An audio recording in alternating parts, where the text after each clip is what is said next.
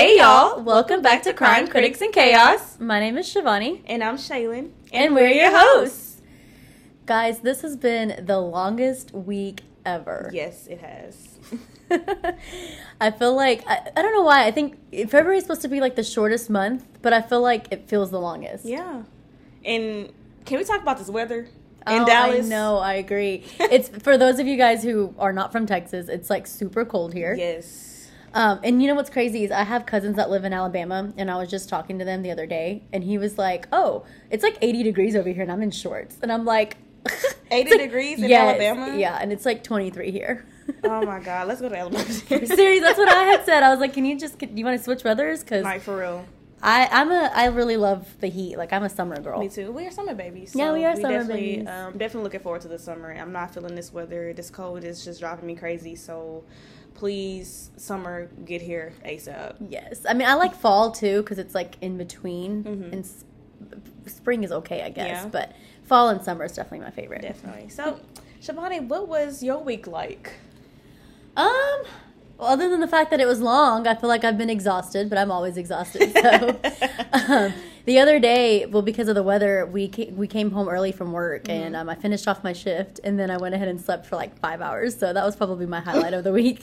Did you never sleep, girl? I really don't. Me, you ever don't sleep. We like Shannon and I struggle sleeping at night. Yeah. And we take melatonin. We do all the things that you could possibly think of to get some sleep, but we just cannot sleep at night. Yeah, we're so sleep deprived, and that's what happens when you work at a busy law firm throughout the week. That is true. What about you, Shaylin? What's your highlight of the week? Well, my week was not very eventful, besides the fact that there are some changes coming up soon. And I've been doing some house hunting, so that's going pretty well. So I guess that is something that's been eventful for me, you know. That's exciting. Yeah, I'm really trying to get a nice house. I'm literally so tired of staying in apartments. They're getting so expensive now. So I'm just like, I could just get a house, might as well, you know. Yeah, I agree. That's what I'm doing. Well, good luck to you in your house search. Well, thank you. I appreciate that. Guys, just a reminder, please follow us on all social media platforms. We're on Instagram and Facebook, so join our discussion groups there. We love to hear your thoughts and opinions regarding the cases that we cover. We also appreciate any reviews that you guys leave us on all the platforms that you listen to us on, whether that's Apple Podcast or YouTube. That will definitely help get our podcast into the feed of other true crime listeners such as you.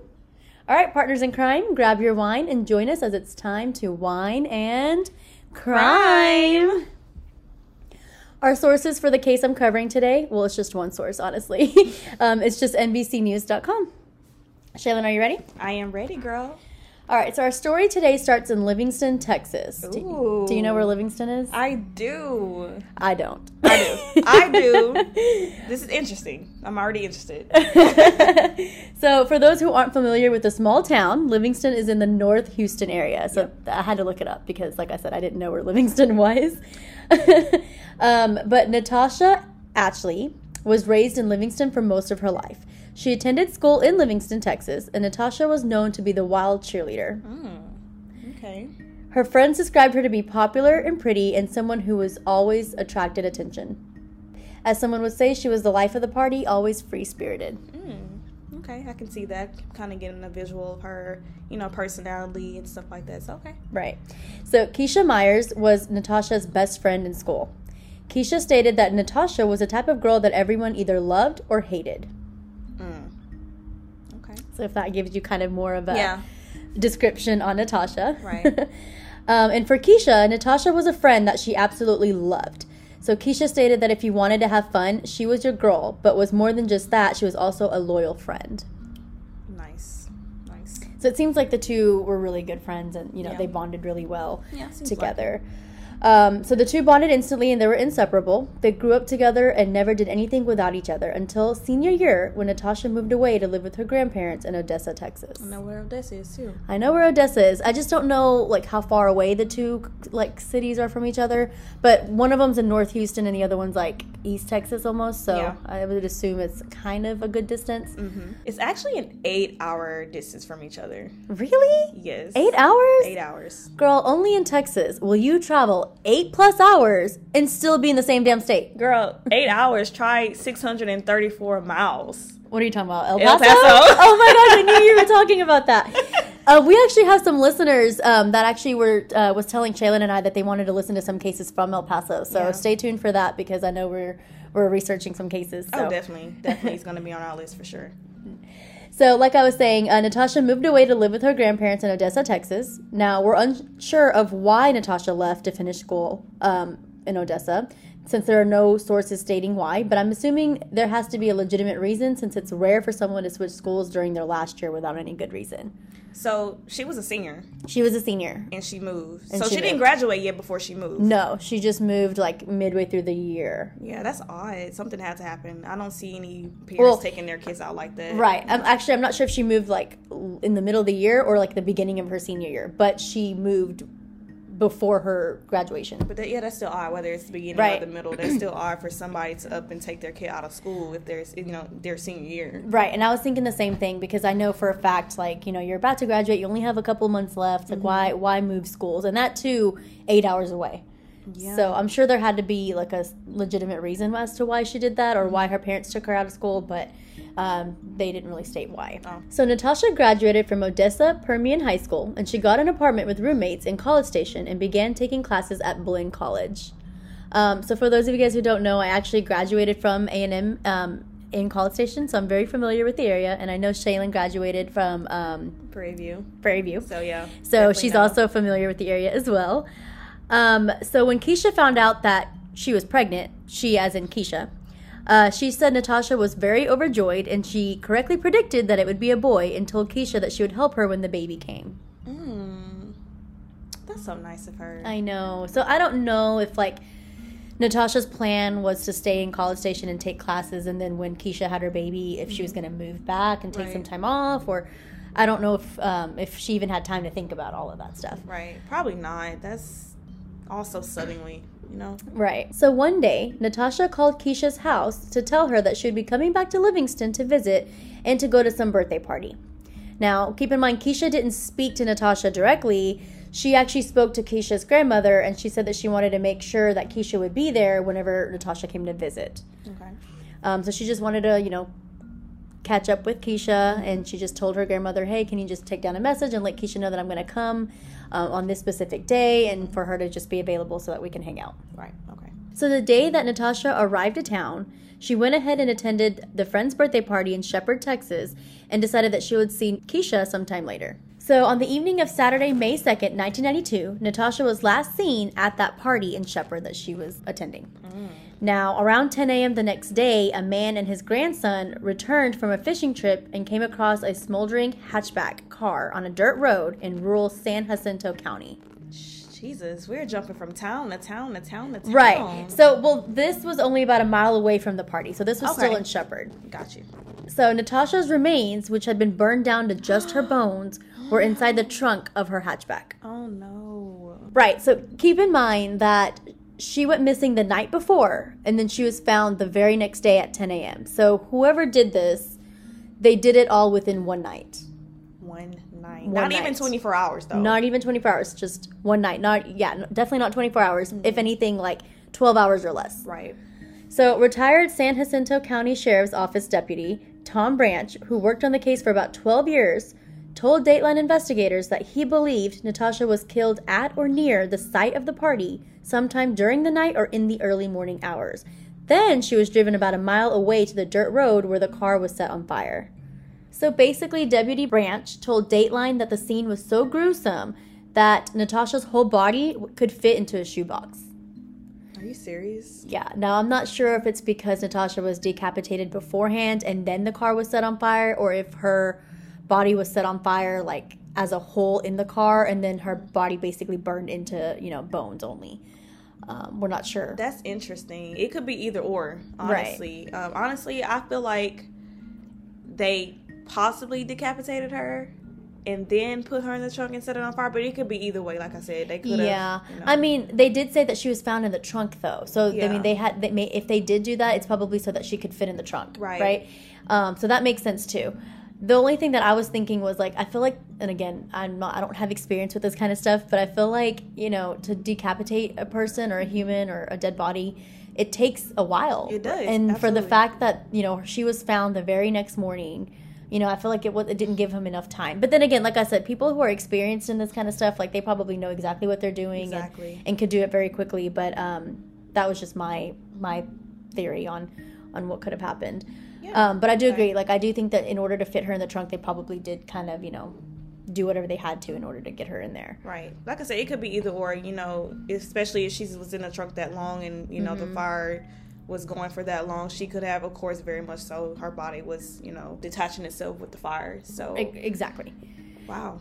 So Natasha's family had reported her missing early that morning when she didn't arrive at her mother's house as expected. Initially, the investigators believed they would solve the case pretty quickly. Mm-hmm. 2 people were arrested for aggravated assault after a witness claimed that he saw them beating up Natasha, according to Deputy Branch. So beating up Natasha at the party? Yeah. So there was a witness that stated that 2 people were basically beating up Natasha. But the case fell apart when the witness recanted his story. I'm about to say, so do we know if those 2 people were females or males or... Yep, we'll get into that. See, look, I'm jumping again. So it's just been a really complicated case from the beginning, Branch said, and unfortunately we missed something along the way. So Deputy Branch also told Dateline that the number of people at the party, which he described as a party involving alcohol and an array of drugs, made it difficult to investigate. Which makes sense, right? Like, when there's so many people at the party, you don't know. There's so many different versions of what happened from different people. So it was hard for them to kind of put together a timeline of what could have happened at the party because of how many witnesses there were. Mm-hmm. And especially with the type of drugs that they may have been on. Could have caused hallucinations and any type of thing. So I understand where they're coming from with that for sure. So investigators served search warrants at houses and conducted several searches of vehicles all over the surrounding areas. They questioned potential witnesses from the party, but no one was talking. Of course, they never talk. Right. Even if they think they know something, no one's gonna say anything. Snitches get stitches, That's basically the rule. That's true. Yeah, that's the rule of everything. Well, so Deputy Branch actually said that he was 100% sure that he spoke to the person responsible for her death during the course of the investigation, but unless that person or witness came forward, they'll never know the truth. So they believe that, they think they know who did it. Mm-hmm. They just don't have anything to prove that person did it, and they didn't really mention who they think it could be. So how did they come to that conclusion? So you remember that witness that stated that they saw 2 people beating up Natasha at the party? Yeah. So years later, now the sources didn't explain how many years later, but years later they tracked down that same witness in prison. In prison? Yeah, so the witness was currently serving a jail sentence of a sexual assault of a child at the time. Girl, no way. Yeah. And the witness's name is Anthony Cornelius. Wow. Yeah, so when Anthony was questioned by the investigators again, he basically stated that he couldn't say for 100% that he did see Natasha get beat up by 2 people because there was a lot of people around. So what was his point if he was saying that in the first place, if he gonna kind of recant and say that he couldn't say for sure if it was her? Right, but that's what he did in the beginning, right? So he told investigators that he saw 2 people beating her up, and then he recanted the confession immediately, or not confession, sorry, the witness statement immediately, and that's why they were never able to kind of like pick up any leads on that, because he recanted that witness statement. So they couldn't really find who it was because there wasn't anyone who saw that except for Anthony. And when he recanted that was it. There was no other witness statements that saw anything else. That's odd. That makes me wonder, like, are you lying about this? Or? Well, I'm glad that you say that, because on the night of Natasha's murder, Anthony admits that he was on LSD. I'm sorry, but... You called it. Wow. So now Anthony was saying that he wasn't really at the actual party, but he claims he was driving through the neighborhood because a friend had called saying Natasha and another girl were going to fight. So he wasn't really even there. Exactly. He really just made this whole thing up. Basically. Wow. Now, years later, he says he can't really say for certain who he saw and what he saw. But all he remembers is that he got a call saying that Natasha and some girl were going to fight, so he was driving through the neighborhood to kind of get to the area where they were said to have, been fighting. But he never actually made it there. Don't know. Nope, we don't know. Yeah, he lying. I mean, that's the 3rd time that he's changing his story, right? So at this point, you're like, okay, you're clearly not a reliable source. Not at all. Now, 30 years later, the Texas Rangers oversee this case. Branch, the previous investigator, is still hopeful that someone will come forward till this day. But to me, I'm like, if no one came forward back then, I really doubt that anyone's going to come forward now. Nah, definitely not now. There was literally nobody else that has come forward stating that they saw anything take place at that party in regards to Natasha. Exactly. And it's crazy because it's so many, there was said to have been so many people there. So how did no one see anything? And if, if you did see something, how are you not coming forward? There's so many witnesses, like, so many of you guys should be coming forward with the information that because they know what happened. Yeah, definitely. I agree. They know exactly what happened. They just don't want to say anything. It's always things like this. You're at a party, something happens, nobody wants to say anything. We see this in cases, so many cases actually, that it's terrible, and I really don't like that. And I wonder, because she was like, basically the cool spunky girl that everyone loved, or hated, but you could tell that she was popular, in some kind of way. And it seems like the people who didn't like her was because they were envy of her popularity. Yeah. And she didn't even go to school there anymore. Like, she was going to school in a whole different city. So she just came back, Right. So I don't understand how she could have, gotten into an argument or gotten into some kind of dispute with anyone when she hadn't even really been in communication with anyone other than Keisha. I mean, but that kind of does go back to why she moved in the first place. That's true. We don't know what could have possibly happened for that reason for her to move. That is true. That is true. So Natasha's brother, Chad Woodard, he was only 12 years old when his sister was murdered. Wow.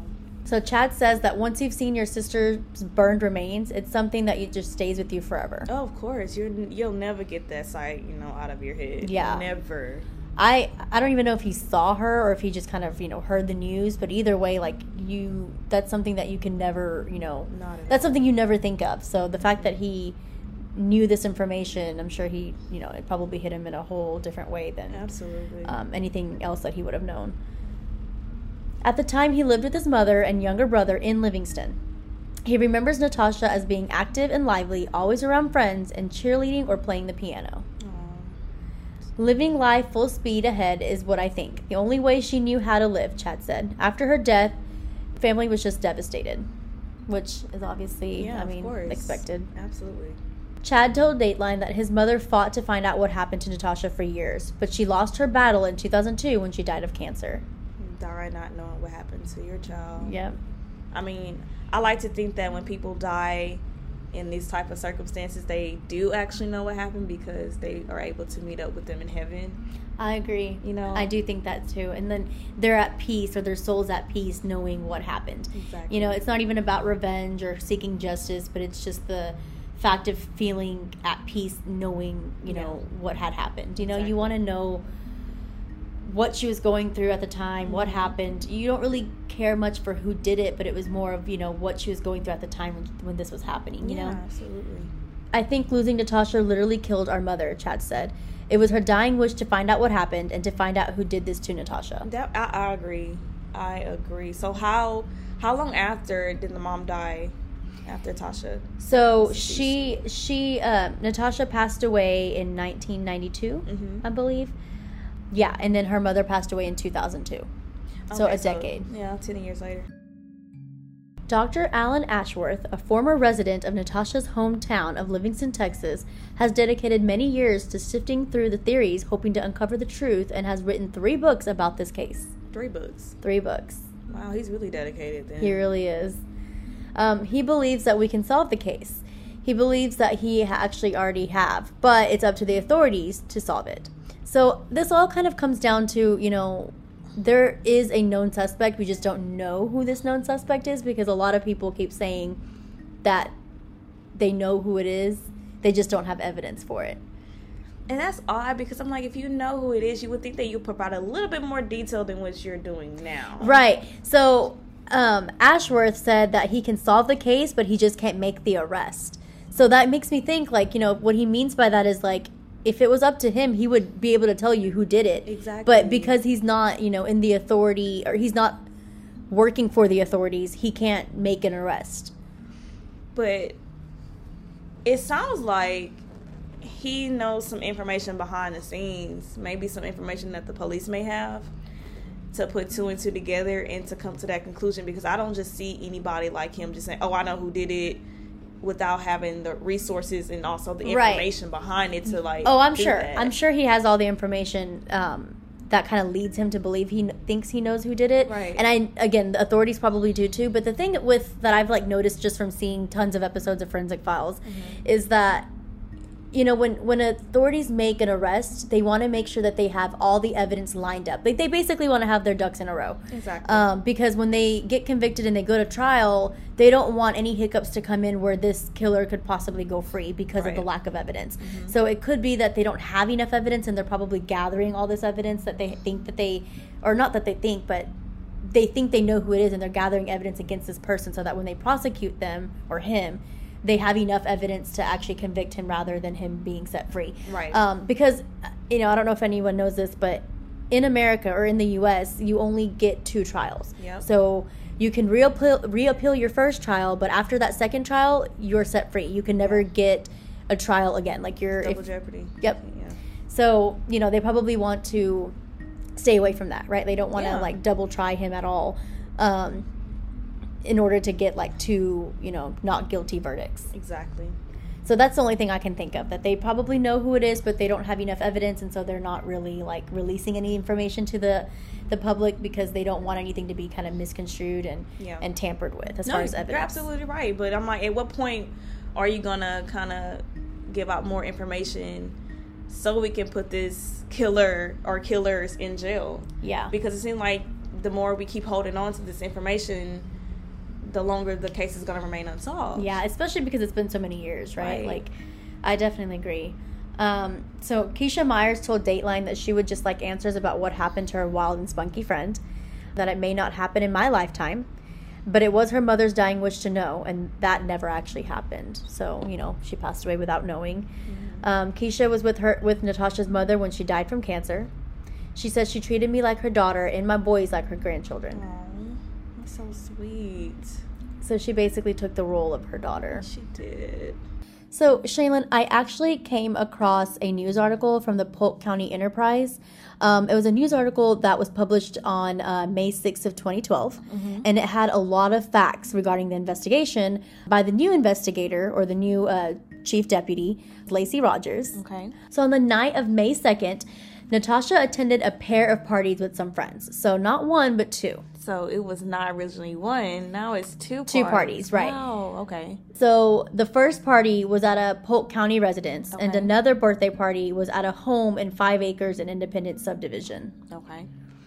Now, she was last seen leaving the residence at about 3 a.m. On May 3rd in her 1989 Chevrolet Camaro, and she was seen leaving the 5 acres in Independence subdivision. So I don't think the first party really mattered. I think she had attended, left, and then everything that went down at the second party. Had to. Yeah. So investigators' statements at the time showed Atchley and many of the partygoers that had drank large amounts of alcohol, smoked marijuana, and inhaled butane and used LSD and other narcotics. So like I was stating earlier, there definitely was hardcore drugs involved.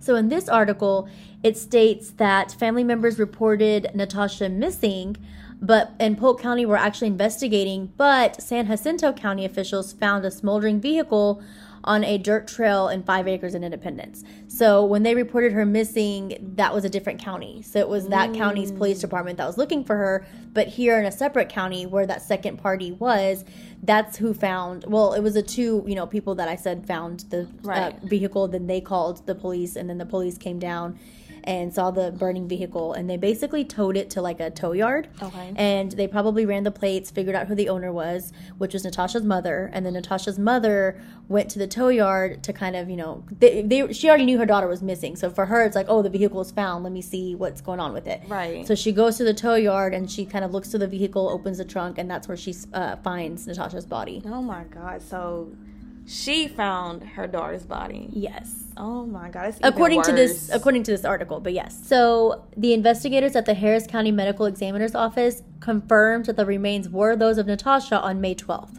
So on May 3rd is when she was basically found.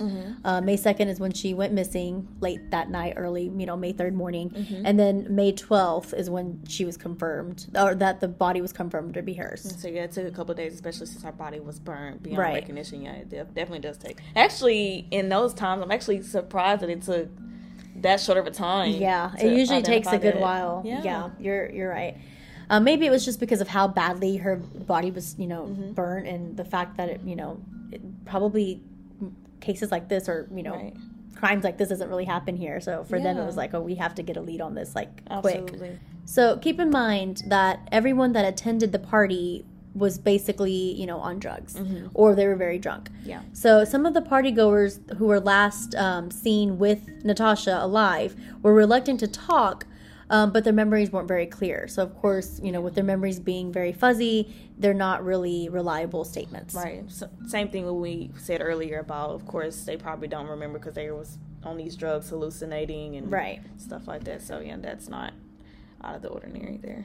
So Rogers stated that the only people who knew what happened are the people, or the person rather, that killed her, and the person who did away with her body. Now, whether that's two separate people or whether that's the same person, but that's the only person or people who knows what happened to her. Okay. Now, Rogers has a pretty strong theory about who started the intense fire on that deserted trail. I've always thought it was the father of the girl who had the party in 5 Acres in Independence, Rogers said. He was the only one who hadn't been drinking heavily and using drugs that night. Which is so odd to me. Like, your daughter's having a party. I mean, I know that she was 18. So his daughter was 18, the one who held the party. Right. So it's just weird to me that, his daughter was having a party and, they're all using drugs and drinking and all that stuff. And the father's attending the party as a guest. And he's completely okay with all of this that's going on. It's just weird. He's not a good parent. I'm sorry. Yeah. Not at all. I agree. So the party was hosted by, again, like I said, 18-year-old Cindy Hennings at the time. And Rogers believed that her father, who is now deceased, is the person or the suspect of, who could have done this to Natasha. I wonder why, though. Well, I'll get into that. Okay. So Hennings' father knew the location of a nearby oil well that obtained accelerant from the well prior to the murder. He has used the accelerant gas to burn brush on his property in the subdivision. Fire investigation specialists identified the fuel used to burn Natasha's car as the same accelerant used when he was burning that brush. Are you serious? Wow. Okay, so let's say that he did kill Natasha. What was the motive behind it? Why?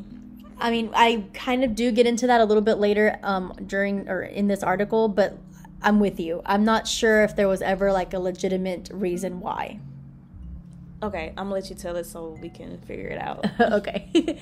So the funeral director who performed cremations in that area told investigators that it takes a fire burning at 1500 degrees for several hours to consume human remains to the degree found of Natasha's body in her car. So basically she was burnt that badly to where a normal body that you would cremate, that's how badly her body was. It looked like a cremated body.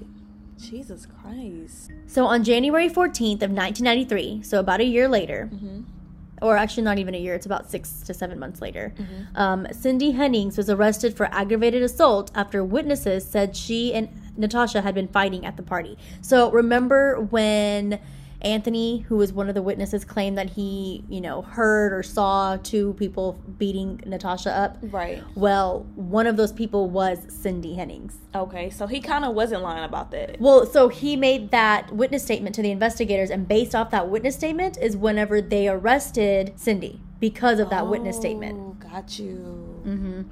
And then along with Cindy, they also arrested 20-year-old, I think his name is James Melvin Morton, and he was 20 at the time. So he was the second person that was said to have been seen or heard that was beating up Natasha. So they were correspondents with the two people that... Yes, that Anthony stated. So because of Anthony's witness statement, the two of them were arrested based off of his witness statement. So Rogers said that the male witness, who we now know as Anthony, took a polygraph test and passed it. But, he passed the polygraph test with that witness statement. But then later he recanted under duress after Morton and Hennings were arrested. So keep in mind, Anthony went ahead and made that witness statement. Due to that witness statement, both Cindy Hennings and Morton were arrested. And then once they were arrested, they did a polygraph test where the witness, which is Anthony, passed it. But right after he passed the polygraph, he went ahead and recanted his witness statement. So then at that point, they had to let Cindy and Morton go. I wonder if they try to,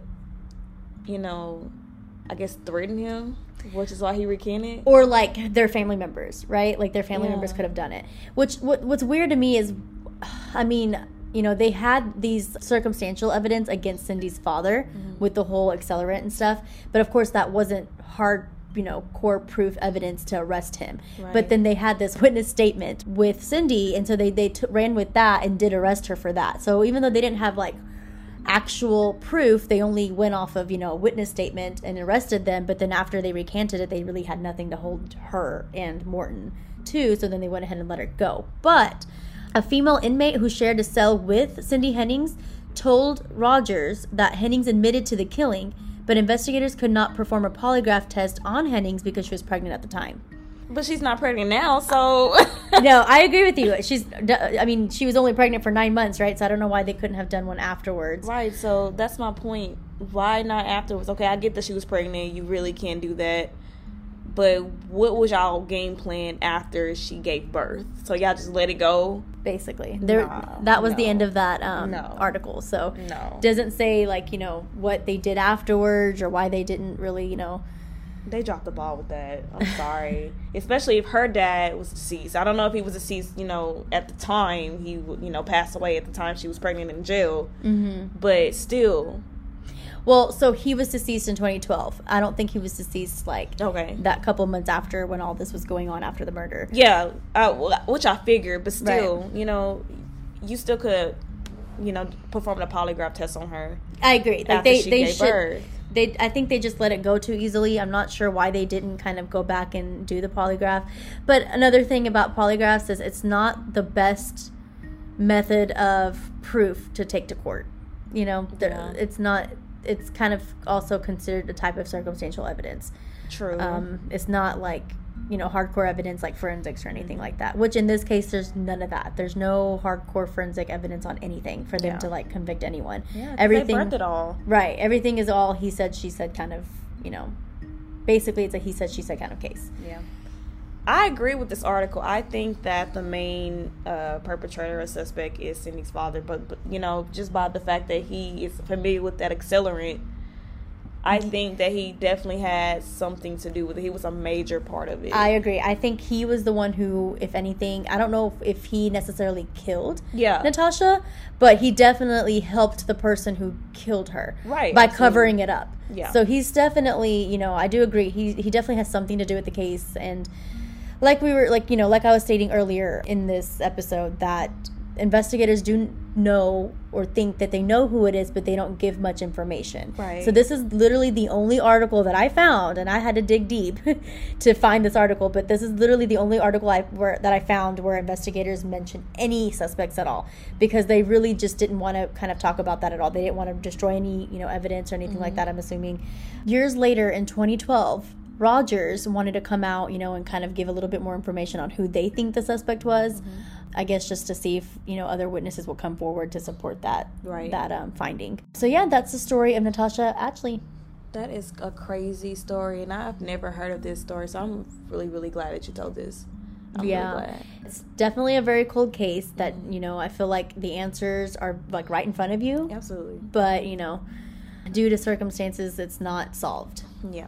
Unfortunately, it's not, even though that we believe that Cindy and her father and possibly the Melvin guy, they definitely have something to do with it. I strongly think that they had something to do with it. I really think that they need to go back to the drawing board, because they definitely dropped the ball. And when I mean they, I mean investigators, because you still should have polygraphed Cindy after she had birth. You kind of just okay, she had birth, and you just kind of left it alone, and that's where you went wrong. Right. That's where you definitely went wrong. I don't know why they did that. I don't know if they would, have any resources or sources out there that stated why they did not go back and look at her or, interview her again. I'm sure they had a reason, but I don't feel like there is no reason. Yeah. I mean, even if it's something that they couldn't build a case on, they should have still just, did the polygraph and kept it, Right. just for their records.